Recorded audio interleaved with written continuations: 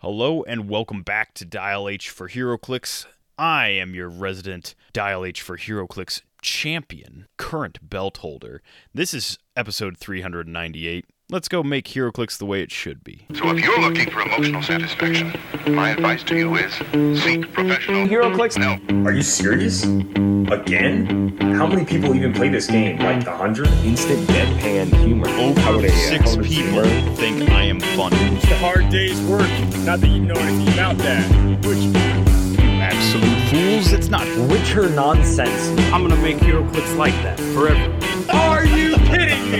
Hey Google, attack someone. Let's attack Simeon, because he's a jerk. Wow.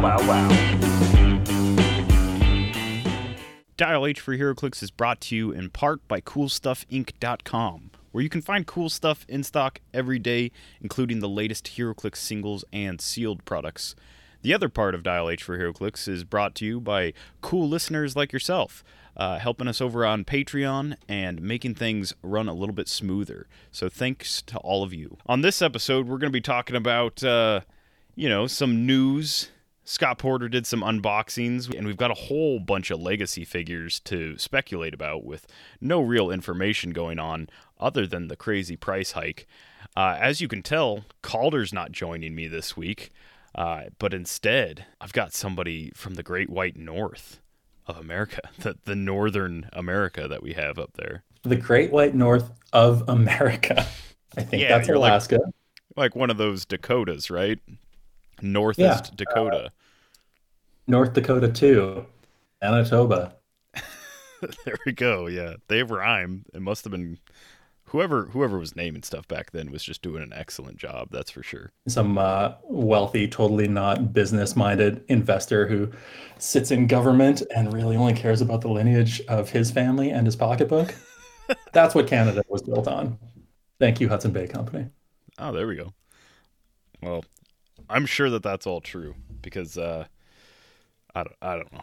I've heard great things about Canada. I'm not allowed to go there, but one day they might repeal that standoff order and let me enter the country once again. There was always, growing up, people would warn you about not saying certain things to cops if you were pulled over. Like, don't tell them you're tired and things like that, because if you wanted to cross the border, there was so many little infractions that could just prevent you from entering the States.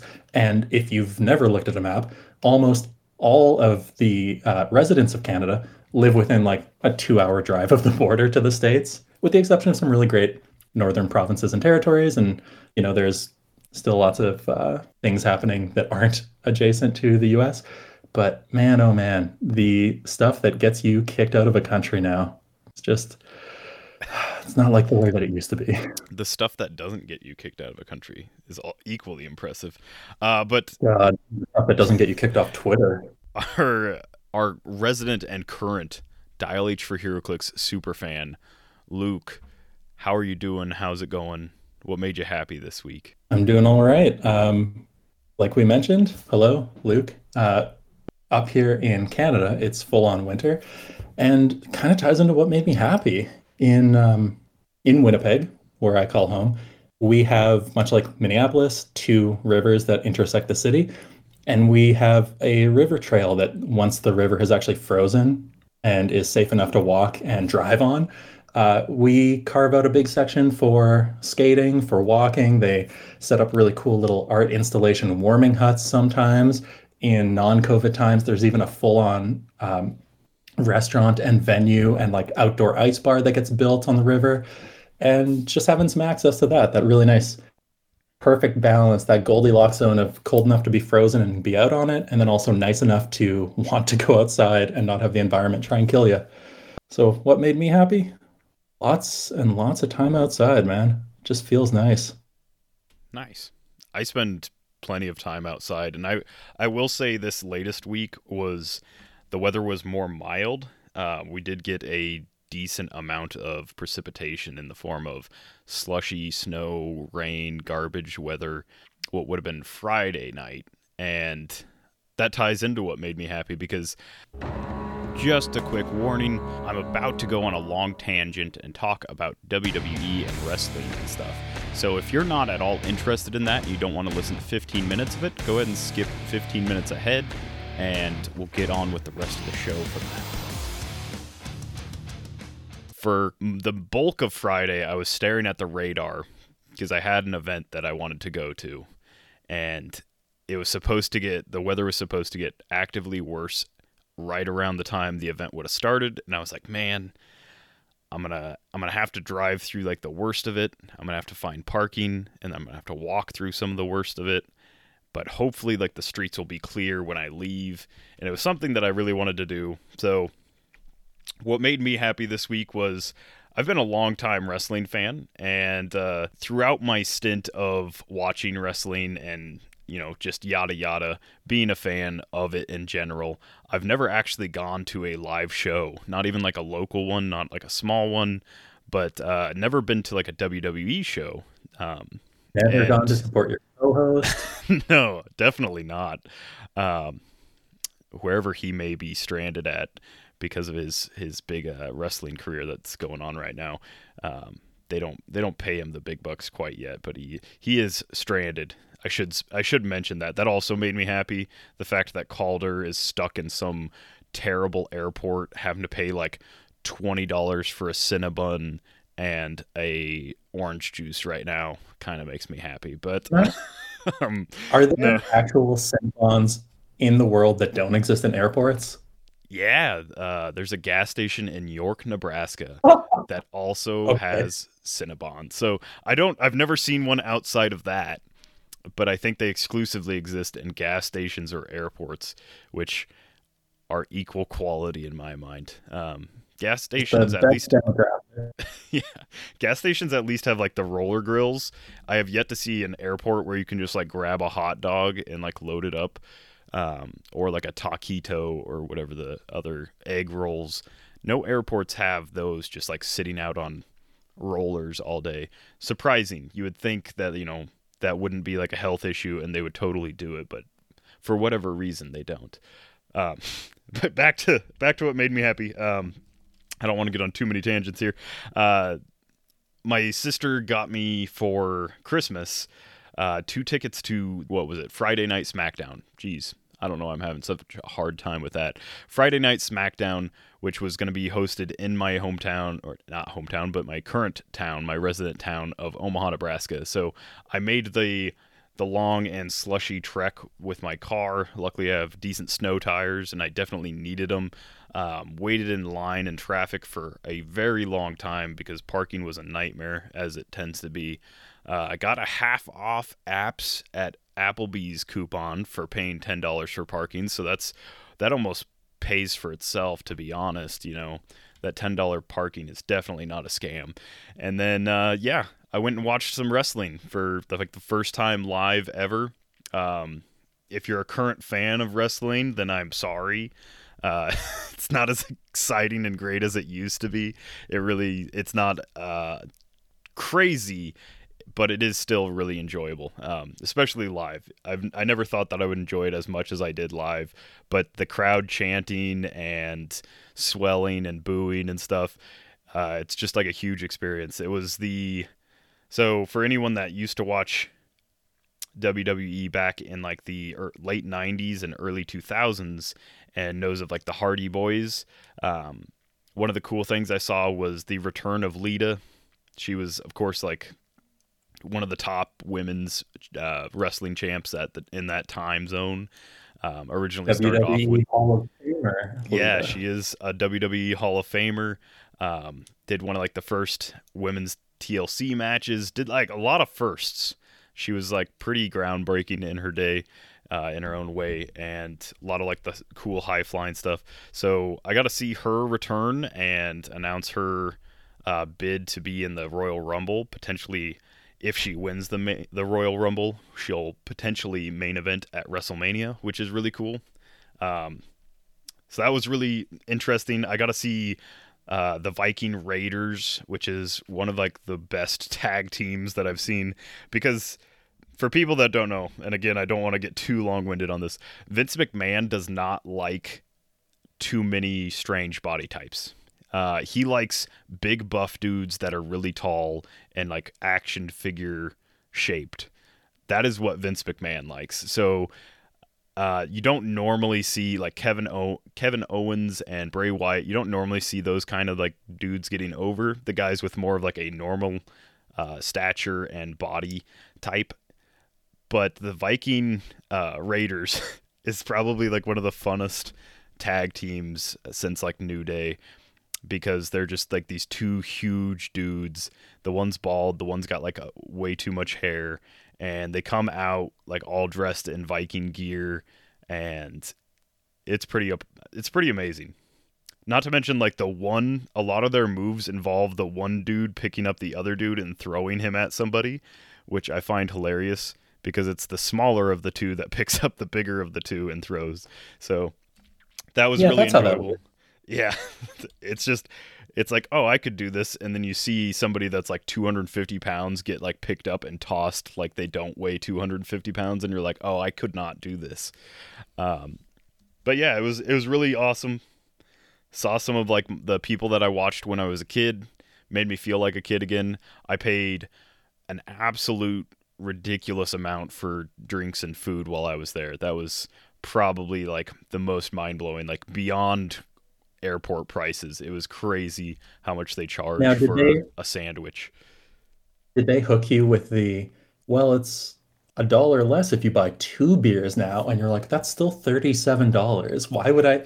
Yeah, I want 2 beers. I'll get the $37 beer combo. No, there was no like, well, it's $20 for one or $40, and then you get a cup that you can refill twice for free. There wasn't any of that. There was no interesting little like loophole, whatever stuff. But it was just expensive. I think the popcorn that I got was like $17-18 for what would have been like a small or medium popcorn at like most movie theaters. That's painful to hear. And then I think of what the conversion into Canadian is on that. And I'm like, oh, $17 for popcorn is my cell phone bill every month. Yeah, that's how I was like, man, this is like a week's worth of work that I've spent on food. Not quite, but it felt like that for sure. It's your first time going to a live event. You have to factor in a certain amount of those hidden costs.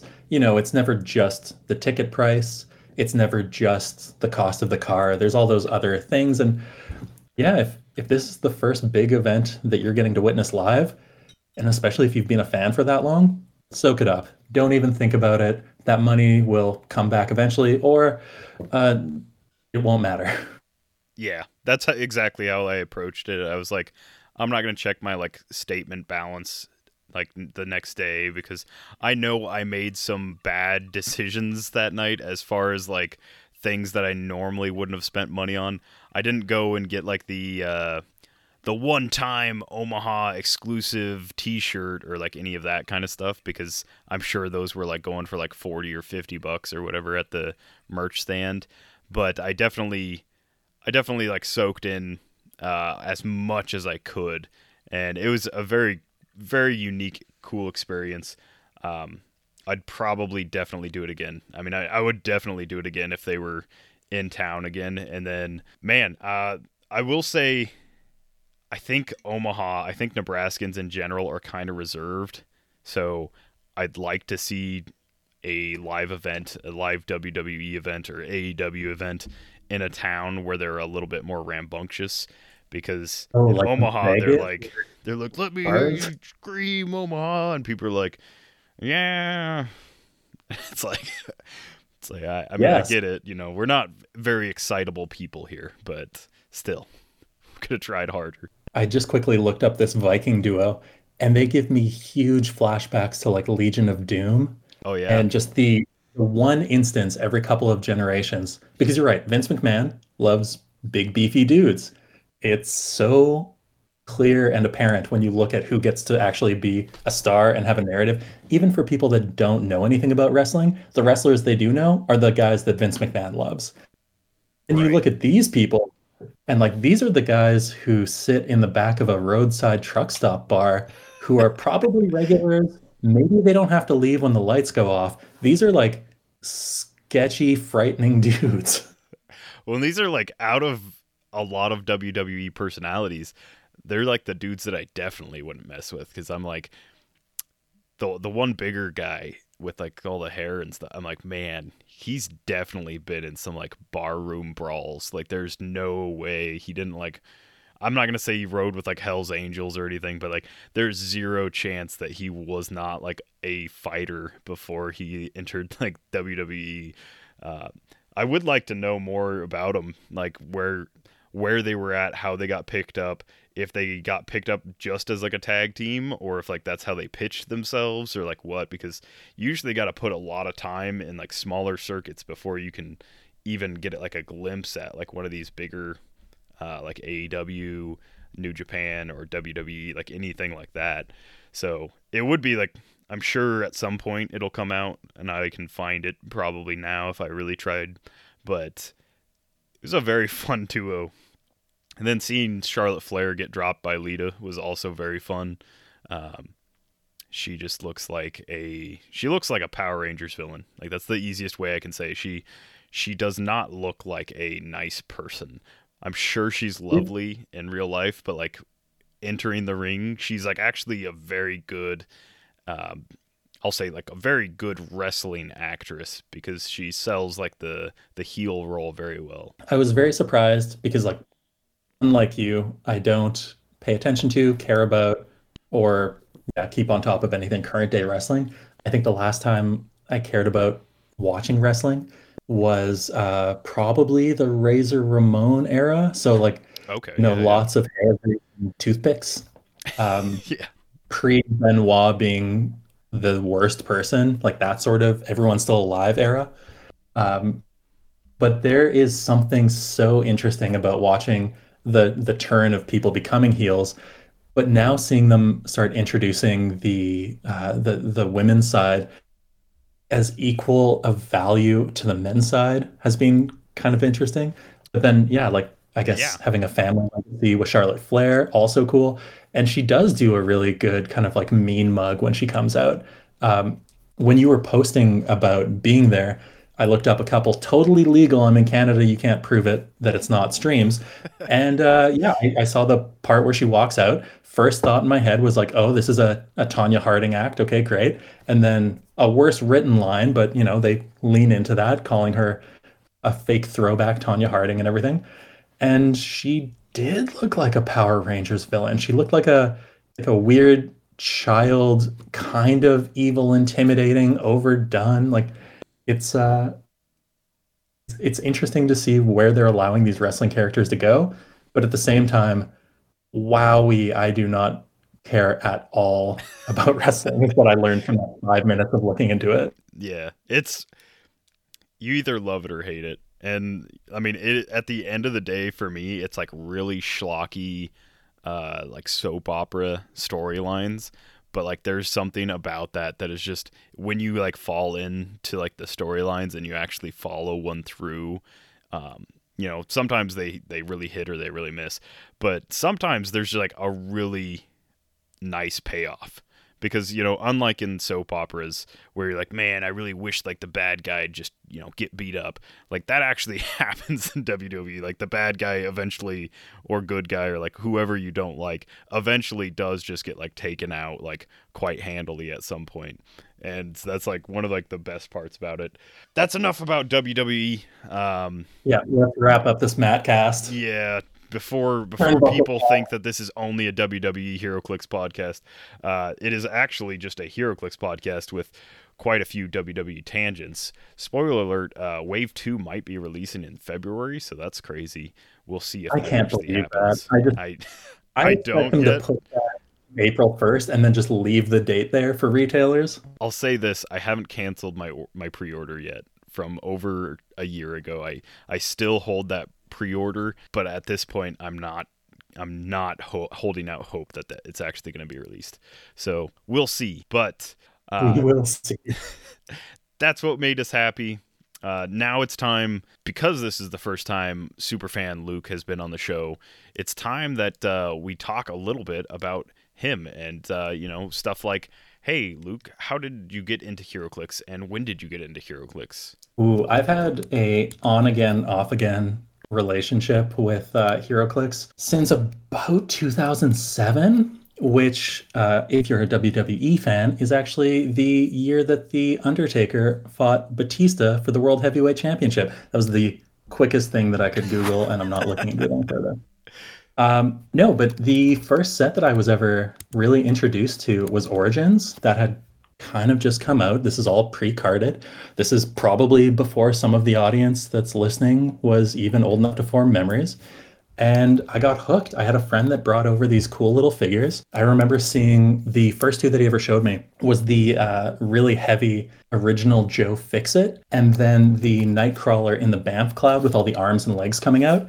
Oh, yeah. And, I was raised through the late 80s and early 90s on hand-me-down stuff. So I see all these comics and I see all these characters that I love being raised on comics and, Spider-Man cartoons and X-Men. And I'm just like, man, I want in. Like, I'm already hooked on board games. I was a real big kind of army builder fan. I had past experience with Warhammer and Necromunda that I really loved, but the cost and the time and the amount of figures, like, it just really turned me off. Fast forward to 2022, and I have more figures and I spend more money and I waste more time, but I'm not painting anything. So I'm not being productive. And that's really what I wanted to get out of a hobby. Right. Yeah. But no, I still remember the first set that I ever bought into, walked up the street to a comic shop that was carrying all the stuff, and they had just gotten in their Wednesday shipment. And there was a brick of Supernova. And so I was like, okay, I want to get into this game. I want to get into Supernova. I want to start playing this thing that looks cool. Looking back, doesn't look as cool, or at the very least, the figures don't look as good. But the first brick I ever opened had a Colonel America in it, and that euphoric high of cracking a Chase figure from what I think was the first Chase set, and then running back to the comic shop and being like, dude, what is this? And having this old guy at the comic shop explain to me what a Chase figure is, and then offer to buy it off me for what I just paid for the brick, which I did. Thank you very much. It was great. It was the best way to dig lifelong hooks into me. Had a couple instances, like I said, of falling out of it. One because the game ended between sale and purchase, and then one because, life just kind of happens. But yeah, I'm really happy to still be playing. I'm really happy to still be able to introduce the game to new people. I move quite a bit, and this has actually been a great experience for meeting new players at new venues all across the country. I've met some really interesting folks that way. I've met some really absurdly talented players that way.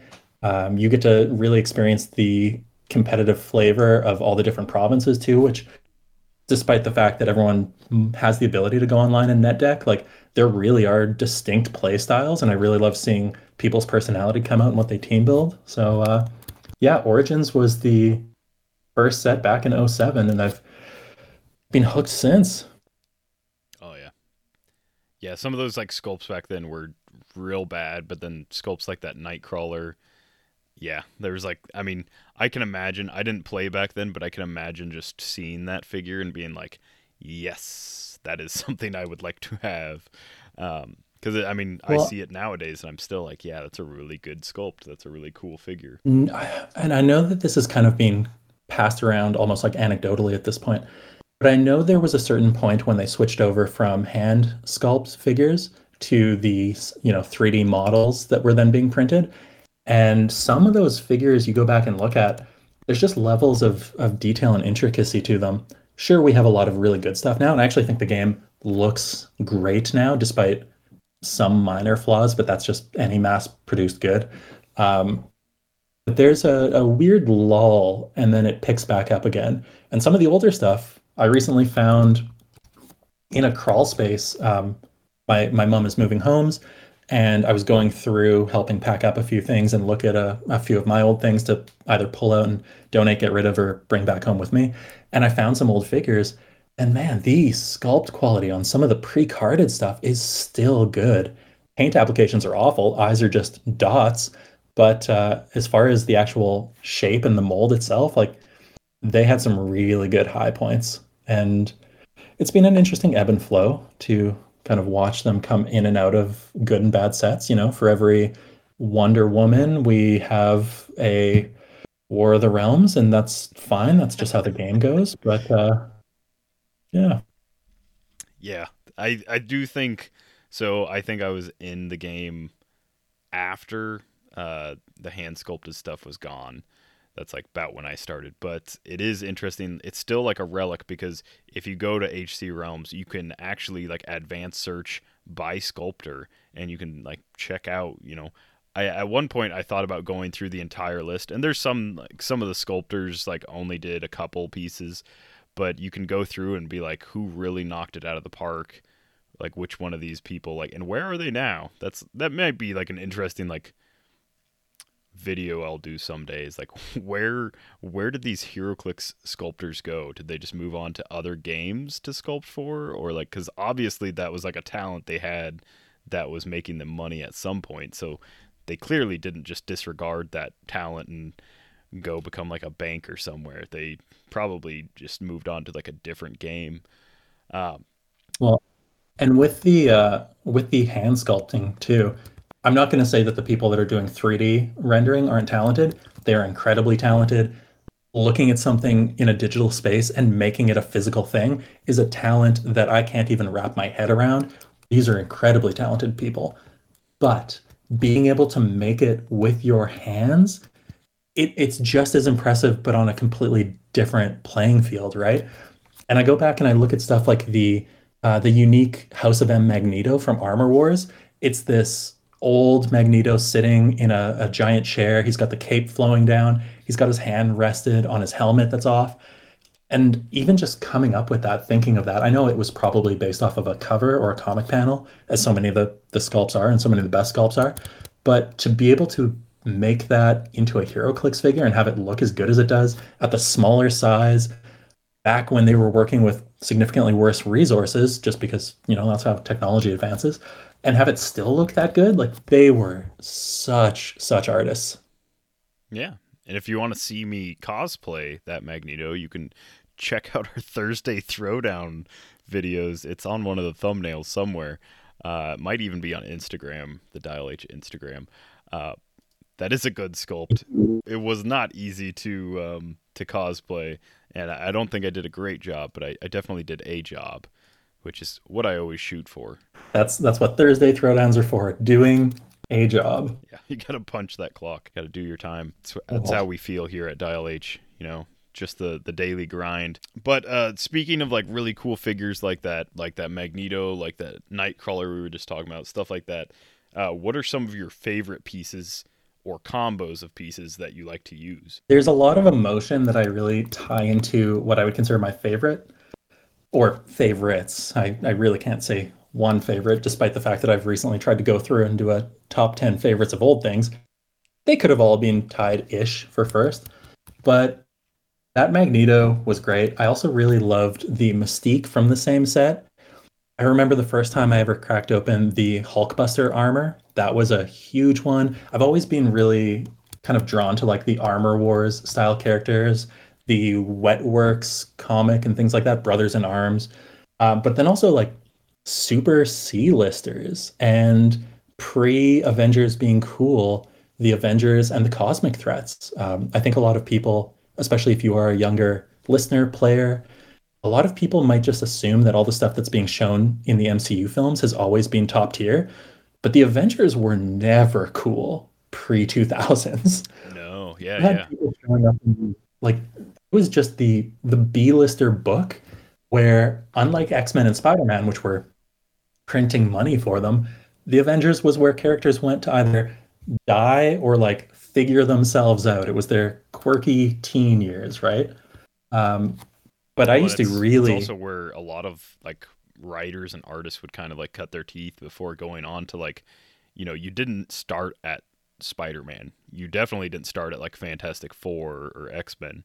But like Avengers, Uncanny Avengers, like all those like weird like spin-off titles, Heroes for Hire, like those kind of things. Like, yeah.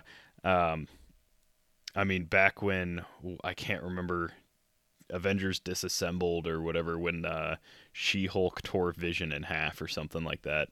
I feel like that was like a huge like turning point where Avengers actually started mattering way more. That was like mid-90s.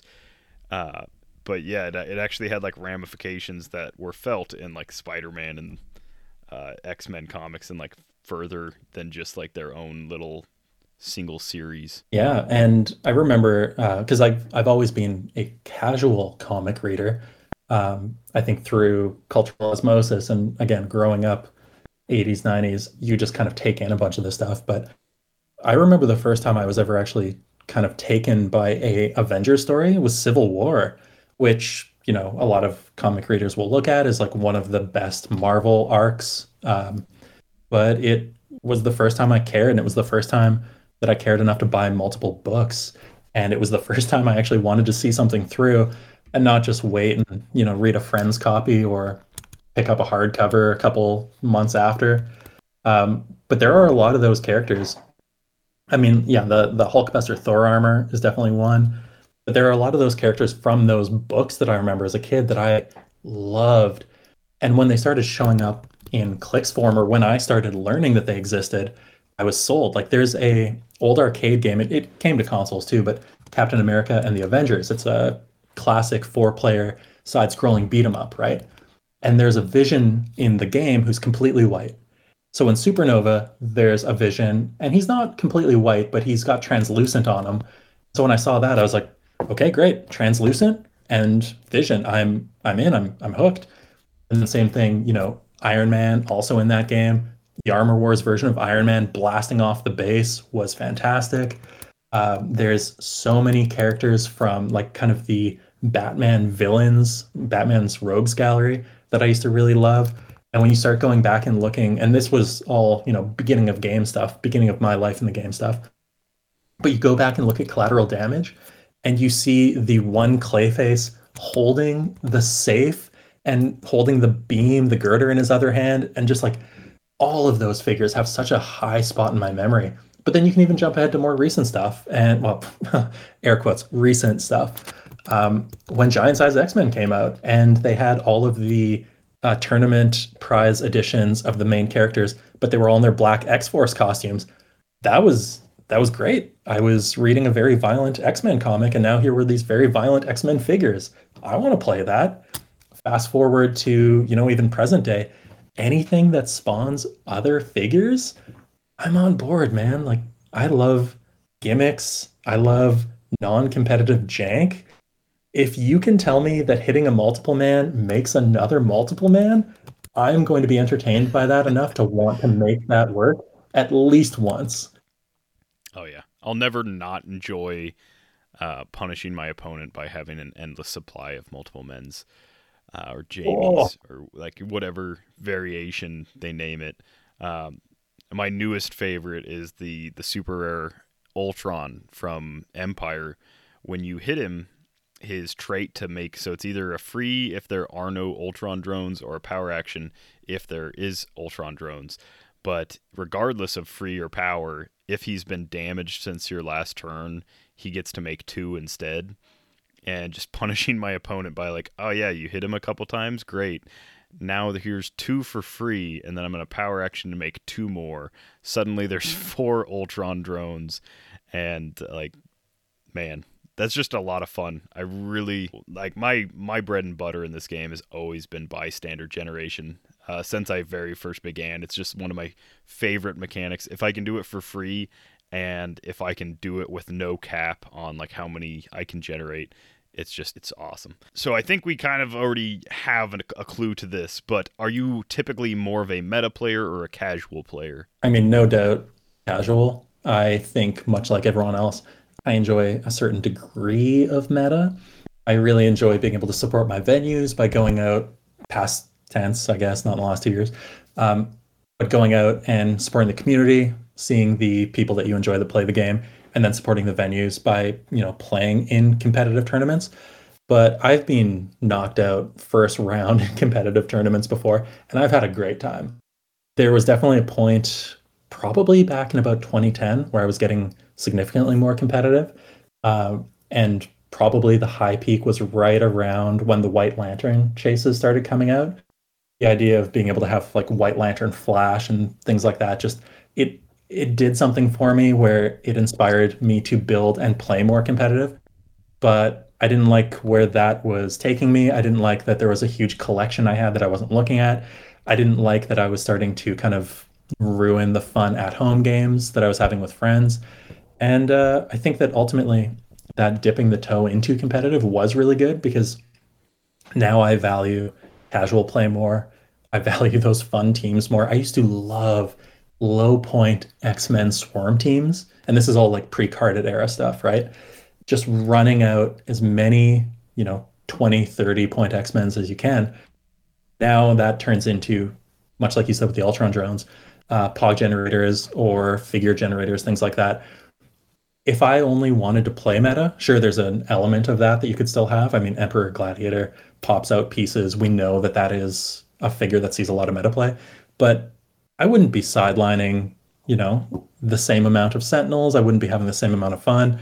I wouldn't be trying something like Brood Queen. I'm not playing Brood Queen, but I certainly wouldn't if I was only concerned with meta. No, I think casual's really fun. And I think having your thumb on the pulse of meta, or at the very least, having it on the pulse of what an online community tells you the meta is important if you want to start playing in certain communities, because no one wants to go out to a tournament and just get wiped like that. For most people is not a fun experience. But it's just not interesting or compelling enough. And I'd rather really have fun. I'd rather, field the majority of the figures I have. Yeah. Then I agree. I mean, obviously, anyone who's listened to this podcast before knows that we tend to lean quite a bit more towards the casual. And for me, it's because of like a lot of those same reasons. I've had my moments where I've gone pretty much as far to the competitive as I'm willing to go. I'm just not willing to sink that much time and effort and like emotional energy into a team, and then end up with like almost no enjoyment. Because when I build as good of a team as I can, and I can like stomp people with it and win tournaments and stuff, at the end of the day, I don't feel that great. It's like, even when I won states in like 2018 with like a Hawkeye Avengers build, and that was probably like a high point of my HeroClix career as far as like actual play goes, because I honestly did not care for like the way the team played. I was like, man, like this game is, in my opinion, not really built or regulated in a way that makes competitive like great. And I'm not saying that if you play competitively in this game that like, it's not good or anything like that, because obviously you can get enjoyment out of that. But I just feel like too much of it is min-maxing, playing like the smallest denominator characters that give you the best impact. And a lot of like teams, like how many teams are probably running multiple man now, just because you can throw up so much barrier that it takes your opponent like completely out of the equation. And I hate barrier tech. I hate not actually playing the game until it's like too late kind of thing. The first 30 minutes of your HeroClix game should not be you barriering and waiting for your opponent to like get close enough where you can attack them. That's just not fun for me. I don't understand how it's fun for other people, so I can't even pretend like I know. But if that's how you get enjoyment, then like, there's a niche for that as well. And I mean, obviously that's the more, I would say like prolific online people that you will see are more of like the competitive people. The people that'll actually go and seek out podcasts and videos and stuff tend to like err more towards the competitive. But, I still think casual brings way more enjoyable like content to the game, because like you said with Brood Queen, there's somebody at my local venue that I've played against Brood Queen 3 times now, and part of me is like, man, if you don't prepare for Brood Queen in a casual setting, it's actually really frustrating because she spits out those stupid little broods at like a ridiculous pace. It's, hit a leadership, there's one, power action, there's another, and then suddenly you've got two figures with like toughness, and I think they're 4 clicks deep or something like that, and you have to like chew through those to get through to her. But yeah, I think casual allows for things like that to thrive way more better. And, people constantly tout how like the competitive scene has like more possibilities and more meta options now more than like ever. But casually, it's everything, like everything except the 1%. So it's, 99% of the field is available casually. Including like all the Golden Age stuff, because that still rocks to play. But not okay. to get You too... need to go ahead. Sorry, you need to get everyone in your venue to pool together $2 and buy that Brood Queen player another booster. I know that this is probably going to be an unpopular opinion, but at the same time, WizKids, if you're listening, and we know that you are, we've seen the analytics. We have not seen the analytics. I certainly have not seen the analytics. That stuff doesn't make it up here. But I would love if Worlds went exclusively online, because I think about what I really used to love and what got me into the game. And it was, sitting down across from someone. It was seeing the figures. And I think especially after the last 2 years, everyone would agree there is a difference between online play, even the best online play, even, your tabletop simulators where you can see the figure and rotate around. There's a difference between that and physically in front of you. And we're not talking about a dice algorithm. We're just talking about the figures and the board and the experience and the weird conversations and the almost losing your mind when your best friend knocks over his coffee and it gets close to the map and it's the only copy of the map you have, and you don't want to get mad at your friend, but do you put your sweater in line of the coffee and ruin your sweater? It's a white sweater. Are you good? So you make those sorts of snap decisions that online you just don't have to. But I think that it's fair to say there's a lot of meta players who probably got into this because they like things. They probably didn't look at it and just say, that's an easy game to be good at, and I want to be the person who's known for being good at it. Let me join this game. That's unrealistic, right? I doubt anyone started playing HeroClix by saying, like, the mechanics of this game are just so tight and great that I want to be the best at this game because of these awesome mechanics. I don't think there's a single Clix player that like started with that. No. The company seems to have a great hold on the competitive scene. Let me join this game. Yeah. But I think it would be super interesting if, because competitive does not rely on, I think, a lot of the joy of what casual players like about the physical game, take Worlds, put it online, do it over the course of a week or two, have a good tournament bracket system structured in there somehow. I'm not smart enough or paid enough to come up with how this is going to work. WizKids, that's on you. But then it can actually be a true Worlds. Then it can be a, global, because I think especially, North America, but we get very tunnel visioned on who plays the game. And there's other continents that get this product, right? Like we know that, right? Remember that? In 2018, we had a team from Italy.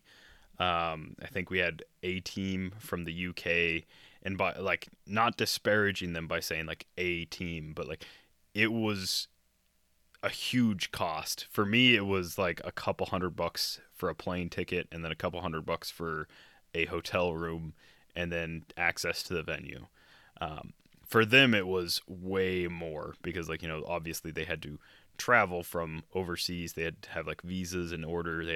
And they managed to like scrounge together enough people that were interested and competitive enough to travel all the way to Philadelphia to do that. And like, I don't think anyone from Italy should ever want to go to Philadelphia for any reason.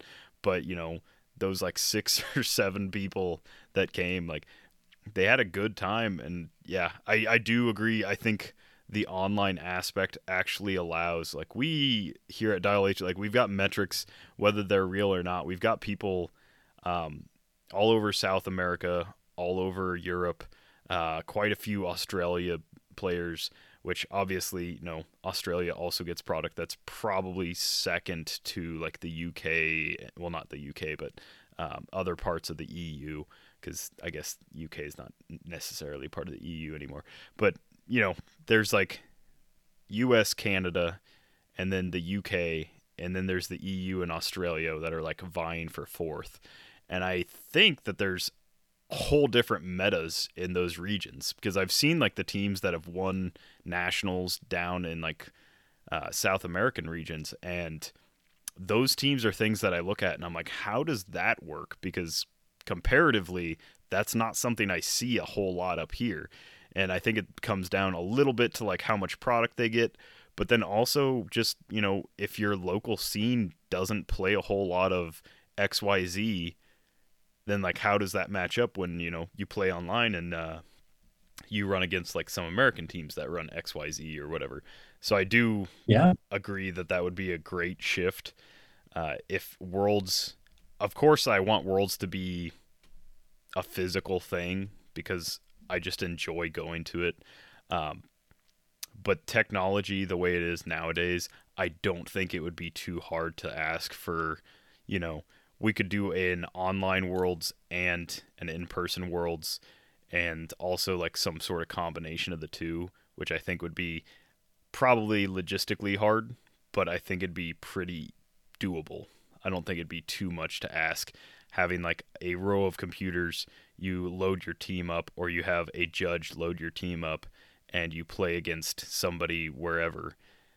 And like if it's like that kind of play, I think that'd be great. I'm just imagining those giant computers that used to play chess against people that were like the size of the 2001 obelisk, just sitting across from pick your favorite online HeroClix personality. And they're just sitting at a table against a giant black void that every so often is like, yes, champion to A1. And they're like, damn it. I think that the only way to win is to not play the game. That's the famous War Games quote. I do think it's with the South American players, because you're right, like you see build sheets from other countries and you're just like, wow, that won, that placed. And I think there's a big difference between your meta and the meta. And when people start thinking that they are the entirety of who plays the game, they think that theirs is actually capital the. And that's just not accurate. And I'd love to see more representation from other players, and I'd love to see more involvement, and I'd love to see more kind of consideration for. And that doesn't mean just, shipping them a map to buy and hand out to their winners every so often. That means WizKids stepping up. And if we didn't have the ability to have an in-person Worlds, but then what they did instead was really leaned into a nationals, or say convention exclusives are now available at more things like Gen Con, and if they start doing more in-person stuff like that, that could make up for it, and that could potentially provide just as good of an experience for people. Yeah, absolutely. Honestly, I think something's going to have to give. I'm sure WizKids is working on it. I'm sure they're working on it. If they're listening, hopefully they're working on it. But something's definitely got to give, because, in-person play is great. Online play is, at best, it's accessible. At worst, it's, let's just say, like, it's easy to make Roll20 roll things the way you want to. It's easy to, like, manipulate stuff on the player's end. And I don't want to say that, like, anyone who's won something on Roll20, like, they should have, like, an asterisk next to their name or anything like that. But I will say that, looking into it, it's not the hardest thing to, like, either have, like, a coach in your ear, like, something like that. So if there was actually, back in the day, a HeroClix online, and I think that WizKids could really swing it.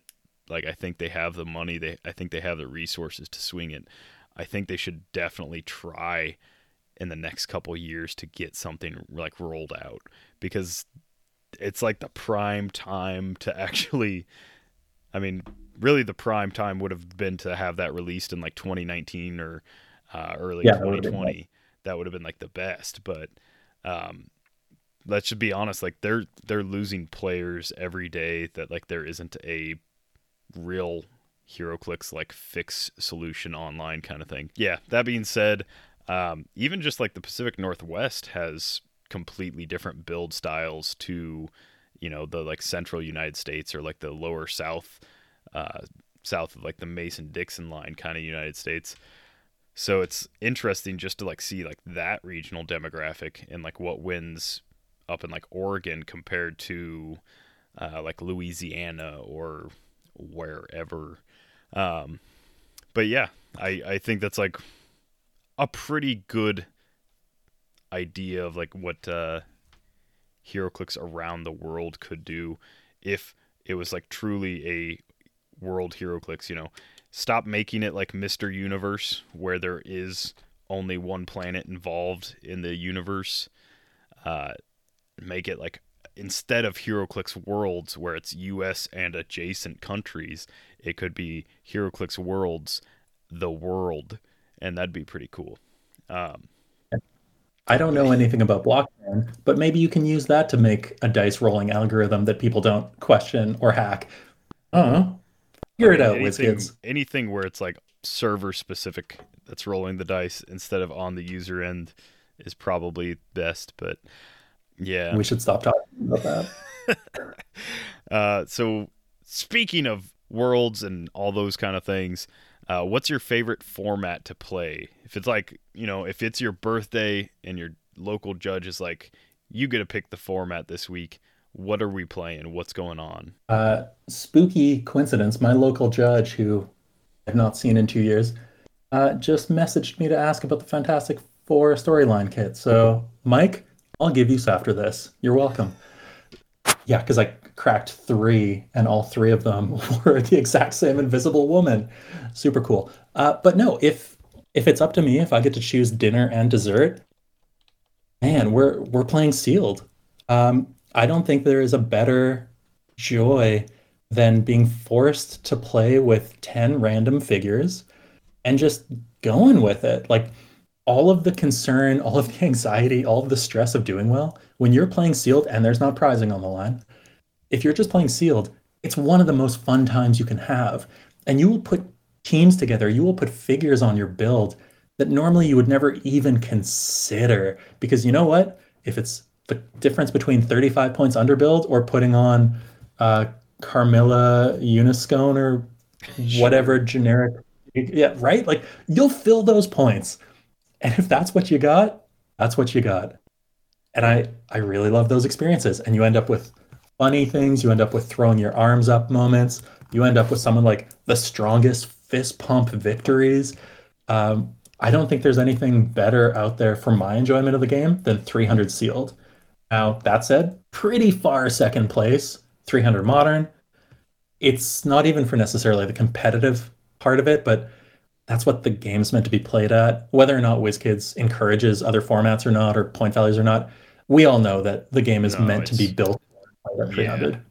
It's pretty obvious when most players most figures cap at 300. The game is quite handily in like the 300 zone.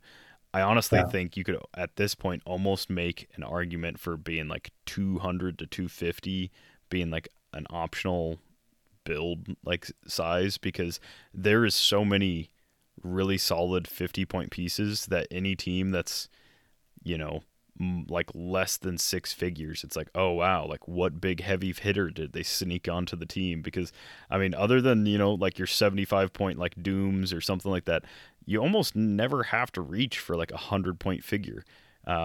Emperor Gladiator, Immortal Hulk, there's like a few, but man, most of the time it's those like 50-point figures. And it's just like, yeah, when you're locked into 3 actions, WizKids obviously wants you to play like those 50, 60 lower point kind of like figures. They want you to have a ton of little support pieces and then a couple big hitters. Well, and if you're playing casual too, you're not going to be able to utilize all your actions. You're splitting up your teams.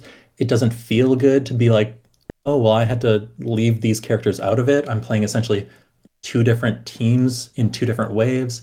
there's something really apparent about the 300 point build, just in how they design figures.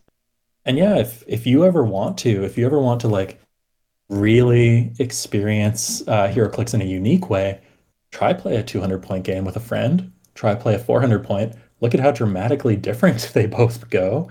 But sometimes those teams aren't as different as you think they are, and especially in the world of setting aside minimum 35, 25 points for objects and for maps, like teams are pretty similar at 2 versus 3. Yeah, I'd have to agree. My latest team build, like my latest match that I did was 400, and then you got to add on any vehicle at 100 points or less for free. So it was essentially a 500 point build for most of the teams. At one point I was playing a 3-way battle, and I was able to split my team into two and still feel like I had two very strong offensive like teams, and it was like roughly 250 and 250 that like I had split. So I think that's pretty on the nose. So you went Tony Stark's car, of course, right? No. I went with, so I modded the invisible jet, that like really terrible vehicle that honestly isn't that great at all. The I Planet Home modded kit it jet. to have an X-wing model of the Millennium Falcon on top, and I was like, I've never been able to play this. It's been on my shelf for a long time, but I really want to play the Millennium Falcon. So yeah, I did a Amazon's team. Didn't have a Wonder Woman that I really wanted to pilot it, so it didn't get the real cool, like, can't be targeted away from like 6 squares or more, whatever power it has.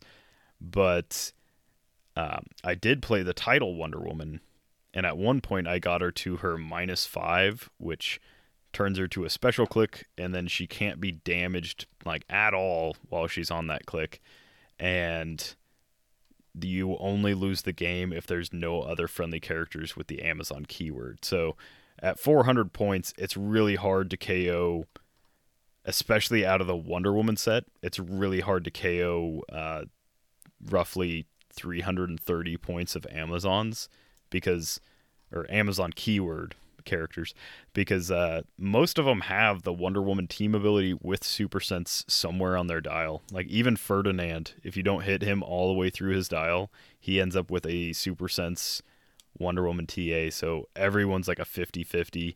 And then I've got this crazy title character that's running around with a 12 for 4 charge and penetrating damage. So it's pretty daunting once she hits that click. I think my opponent was like, I really should have looked at what she does, because that is more of a threat than anything else now. Despite how you feel. Getting Your back on opponent's cards. topic, I also really love sealed. I think 300 sealed really stretches your imagination. Before XDPS, I never would have, like, playing XTPS sealed, X-Men Dark Phoenix Saga, I never would have put Scanner on the board. To this day, I have never put Scanner on the board. In sealed, Scanner was on most of my teams, because it's a cheap prob piece. It spits out a bystander that doesn't score any points for your opponent if they KO it. What a terrible figure outside of sealed. But in sealed, like, yeah, that's something where like you have to make those weird little decisions. Do I play Vange Whedon at that, 75 point line and choose to go to click 25? Nowadays, it's not as big of a jump to do that, but back then, if you got incapped, you just died. And so saw a lot of that, saw a lot of like kind of funky stuff happening, a lot of like weird choices that people make when it comes to sealed. Speaking of your judge and stuff like that, what is your usual venue? If and when do you have a usual venue, I guess? I am lucky enough to have played all across the country and have quite a few regular venues, but currently here in Winnipeg, my regular venue sadly hasn't been open for the last nearly 2 years now. we actually haven't seen a return to in-person play in stores, but is a shop called Game Night. It's a great little space with a lot of very fantastic staff in South Osborne. Game Night is really one of probably the, I want to say, more diverse shops that we have as far as the stuff that they carry. Of course, they have your staple support your business Magic card counter in the back, but if you want casual stuff for a family that doesn't play board games, it's there. If you want cards and puzzles, it's there. If you want every miniature under the sun, it's there. Game Night has been great. It's been a really fun place to play. I don't know how long our judge, Mike, has actually been judging, but the entire time that I've been playing there, Mike has been running the show. And yeah, we see people come in from out of town, out of province. It's a great space to be able to support a lot of people when it is safe enough to support a lot of people. Yeah, Game Night's been great. Prior to this, though, I was in Toronto for a while, and my venue in Toronto was 401 Games, one of the 401 games. If you've ever listened to any other Canadian HeroClix content online, you have undoubtedly heard many of the people that frequented 401. I don't mean to pit venues against each other or players against each other, but there is just no one nicer to play against than some of the 401 folks. But at the same time, some of the biggest and most aggressive beatings I've ever taken in HeroClix have come from 401 folks. But that's also why I really valued that 401 used to do 2 games a week. One was a fun week, or a fun game per week, and then one was a competitive meta week game. So great spaces. Hopefully 401 is doing okay in Toronto during lockdown with limited in stores even being open and play. But game night here in Winnipeg, Game Night Games. You can't miss it. It's got a giant stupid dragon painted on the outside. It's an embarrassment to walk into as an adult. Don't they always have a giant dragon painted on the outside? No, nothing like carrying my little tackle box full of miniatures across a parking lot to a venue that has like a giant dragon, or at one point a giant troll painted on like the outside, and I was like, yes, this is what I choose to do. You just need to walk in with someone else and be like, I actually work for them. I'm kind of an assistant. I'm just here with them. It's not a thing. It's not for me. Right. No, I need to like start carrying my clicks in a briefcase so I can be like, I'm just here to serve some guy papers. I'm here to serve paperwork for legal things, big legal They're being things. audited again. Yeah. Then I get to crack open my briefcase like Pulp Fiction, and it glows, except instead of Marcellus Wallace's soul, it's HeroClix figures. So Unreleased Con LE. yeah, speaking of the best figure that we could ever possibly get, or best object in HeroClix we could ever possibly get, if you were to win Worlds, or you won a sweepstakes or whatever the case may be, what figure would you choose to make if you could make anything under the sun? Yeah, when I place first at Supermarket Sweeps and default on my sweet novelty check to make a figure for a game no one's heard of, I don't know why people... I mean, I guess everyone has their own personal preference. Everyone makes a figure they're attached to. When people say that their favorite comic book character is this isn't intended to be a shot. Just the first one that came to mind was Black Adam. But if you say that's your favorite figure, I believe you. That's your favorite figure. And I'm stoked that people can do that. I wish we had more obscure people making figures. But no, the first comic that I ever purchased with my own money, like my own little kid went and mowed lawns money, it was Silver Surfer 69.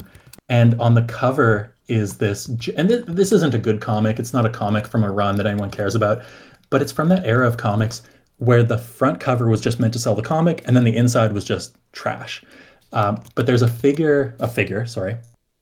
character called Cahoon. It's Khoon, possibly Coon, maybe Cahoon. I feel more comfortable saying Cahoon. We'll go with that. It's my figure. No, I would absolutely make this character Cahoon. He, in one book, because he only ever appears for one book, and then he's very, very dead by the end. He goes up against Silver Surfer.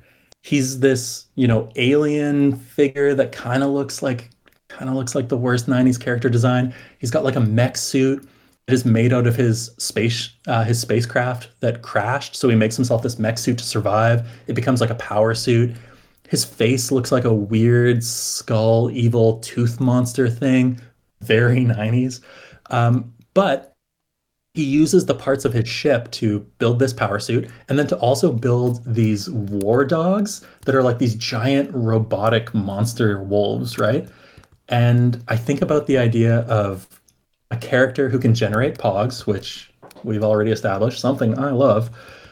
Someone who's very much a D-rate character at best. Someone who's gone up against one of my favorite characters, Silver Surfer, sadly. Someone who's cosmic. Someone who wears a cool-looking robot armor. Again, hits all the weak points for me. And then generates these neat pogs. Like, that's great. But then on top of that, and I think that I wouldn't have ever thought of this if we didn't just receive that Sue Storm that I'm about to give a duplicate to Mike of, because that Cosmic Sue, when she dies, she gives someone else powers. And if you've ever read the one comic that Cahoon is in the end, he dies. He goes up against Galactus. He's in Galactus's ship. He gets kind of cocky, and Galactus goes, no, you're not going to live. I'm going to absorb you into my ship. And he just has all these tentacles and weird outlets just plug into Cahoon, and they absorb him into the ship. And the final panels of the book are him screaming as he slowly becomes part of the ship. And I really like the idea of him dying and then being able to provide maybe a character with the cosmic keyword stats, or maybe then becoming an equip, or maybe he dies and his ship armor, like something with that, right? And yeah, I would absolutely make this bogus character from 96. No, sorry, from 92 that no one has ever heard of. I've definitely never heard of this character. You make Look it up sound a picture. quite a bit more interesting than the fact that he's only in like a small series. But one book, he shows up and then is gone. His entire backstory, he's from an alien race that they never mention again. Jeez. He was able to go toe-to-toe with the Silver Surfer, and then was only bested by Galactus because of his own hubris. I mean, ability to go toe-to-toe with anyone is a big shrug emoji. But to sell one book to me as a little kid, it worked. Sure. We do have the rest of the show to get to, so we're going to go ahead and just jump right into the news.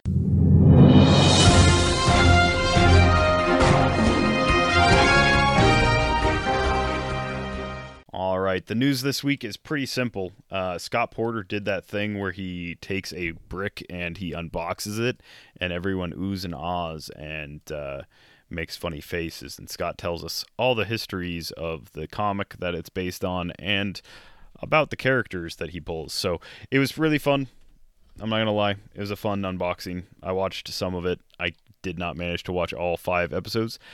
Luckily, I don't have to because most of the figures were pretty bland. So I'm just going to go over some quick highlights. We have Shifting Focus Thors in this set. We have Shifting Focus Visions. And then before we get into what some of like the picks that we like from the set are, the Fast Forces is probably one of my favorite Fast Forces that we've seen. And I don't say that because it's like anything impressive, but as we were talking earlier about like how this game is very much cultured to a 300-point modern kind of aspect, we have a 25-point Black Widow that's a team player, 4 range, 2 lightning bolts, with stealth and empower, and that's all she really does. But with the Avengers, martial artist, shield, spy, she can copy team abilities, she can use empower, she's got decent stats, For 25 points, it's pretty interesting.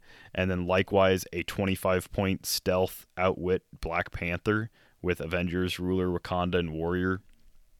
It's just like, if you're an Avengers team and you need, or a Ruler team or whatever, and you just need a simple outwit, it's 25 points. It's pretty nuts. Along the same vein, we've got a 25-point Loki in this Fast Forces. All of these are switch clicks, so they have multiple point values, but I'm only talking about the really cheap ones because those are the ones that I think people would be most interested in. 25-point Loki has the Mystics team ability with Prob, and he's an 11 for 3. He's got phasing top dial, no defense power, but you just need phasing and Prob with 6 range. He's got Asgardian, Deity, and Mystical keywords for 25 points. It's pretty nuts. An Enchantress who has TK and Outwit with Mystics team ability for 25 points. That's all she's really got, but I mean, again. And then an Executioner who, I'm not going to say, so all Executioner has for 25 points is Blades and Toughness top dial. He does get Invulnerability and Exploit after that, but the main reason I'm going to put this Executioner on teams is so I can wildcard the Masters of Evil team ability, which is now like PD or Hydra except for close attacks. And I did check, this is the cheapest Masters of Evil in at least Modern, outside of the Ultron drones bystanders. But this is the cheapest Masters of Evil in Modern, probably the cheapest of Masters of Evil team ability just period, but I don't know for sure. But 25 points seems like that's probably true. And it's, I don't know, it's just a good Fast Forces, to be honest. It's like the sculpts could be better. The higher dials could be a little bit more interesting. A lot of the times they're overshadowed by the cheaper dials. The Thor is all but useless in my opinion compared to the rest of the figures. That's the only one I didn't mention. But yeah, there's so many of these cheap 25-point figures that you could easily make a 125-point team and still have plenty of room for something else. But moving on to the actual set. Not Luke? for nothing. Oh, go ahead. If people are not necessarily as enchanted with Recruiter as I think a lot of us are or are not, hey, here's a 25-point sideline figure that you don't have to bring in, but that if you choose to, it doesn't give up as many points as a lot of the other figures do. Yeah. It's similar to like Super Friends or like the whatever, calling somebody in that could potentially get your opponent more points. If you really need to boost some close attack damage, like let's say you've got Doom and he's trying to make a triple attack and you recruit her in Black Widow who's got Empower, or you've just been missing everything and you've spent all of your theme team probs, you pull in Loki, or it's like late game and you really need an outwit, you pull in Enchantress. I don't know. Yeah, I think there's a ton of options that Black Panther with just simple stealth outwit. He's got he's got Blades and Super Senses mid dial, but really you're just paying 25 points for this top line and it's just stealth outwit, and that's still a really solid combo for 25 points. Yep. I can't remember how much he costed in ADW. I think it was 30 points for the exact same stealth outwit combo. Now, I mean, granted, that was a shifting focus version, which is probably a little bit better than this one, but I mean, for an Avenger or Wakanda or Ruler team, it's just a really solid investment. It's also great seeing WizKids take something that I think worked really well with the miniatures games, the switch clicks mechanics and the, air quotes advanced dial, and then the less expensive, easier intro dial. Taking that and moving it over to a Fast Forces is fantastic. Like, they definitely deserve a little bit of applause for that. They're giving people that want to buy Fast Forces double the value. And they're also not forcing you to have to buy a product that's 3 times more expensive in the miniatures game just to get that. I understand that hard map tiles and a PAC probably justify the extra $30 or whatever it is. But I think this is a cool way to kick back off Fast Forces. Yeah, I think and I mean, if I'm a new casual player, I'm playing that Thor at 75, the Black Widow at 50, the Black Panther at 50. I'm playing like those other bigger dials because those give you more utility. If I'm a min-max like competitive player though, or even just somebody who like is more used to a normal 300 setting, I'm definitely looking at these cheaper dials and being like, I can make this work on this team. Like, I don't know if Mystical had a TK outwit for 25 points. I'm guessing Asgardian keyword definitely didn't. But, like, now it does if you want to play Enchantress at 25. Same with, like, Executioner. If you're playing a Masters of Evil team or a Warrior or Asgardian team and you've got a bunch of people, I mean, even if you don't have a bunch of people to copy the team ability, he's a -1 to stats every time he's adjacent to somebody, to an opposing character and a friendly character making a close attack. So that's a really solid figure, like for 25 points. I pay 25 points for essentially a like global perplex kind of thing like that, where it applies to any figure that's next to him and the opposing character. I really like that. And then, yeah, like you said, I mean, it's a really good way to kick off the Fast Forces. I do wish the sculpts were a little bit more dynamic, but again, we can talk about that. Let's talk about what our good friend and champion of the game, Scott Porter, opened up in his boxes. Simeon, what's in Scott's boxes?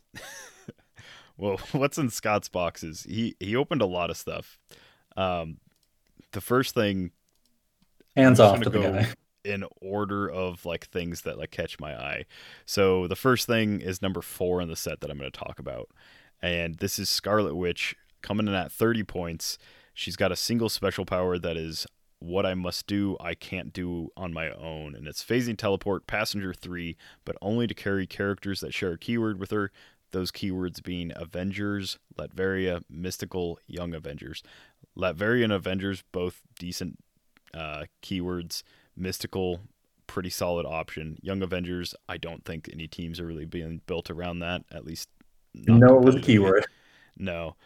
So she's got phasing teleport passenger 3, Avengers team ability, so she's moving 11 speed while carrying 3 people.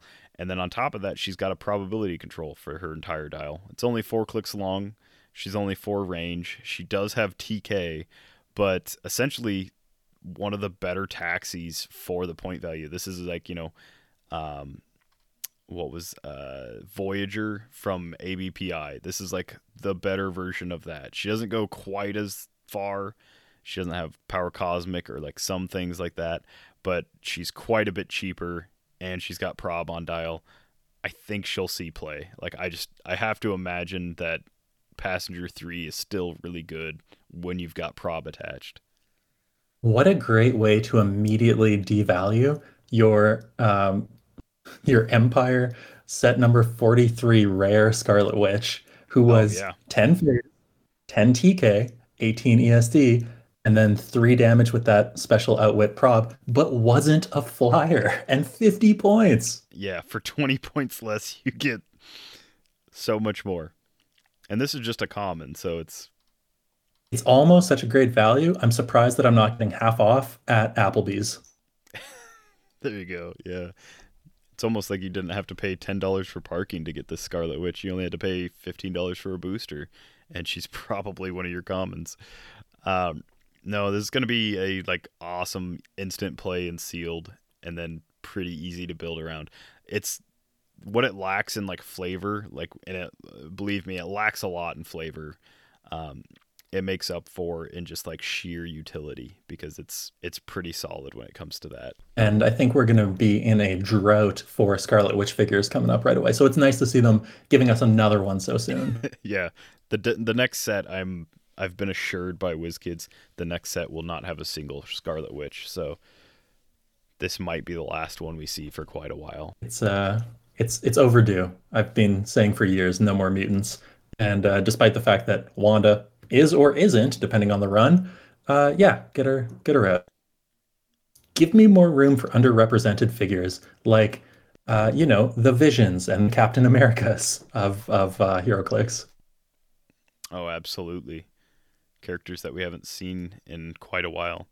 Uh, Another character that I really want to mention that we haven't seen since, I don't know, Empire, and we also saw in like heavy common fashion. No, he wasn't uncommon in Empire, wasn't he?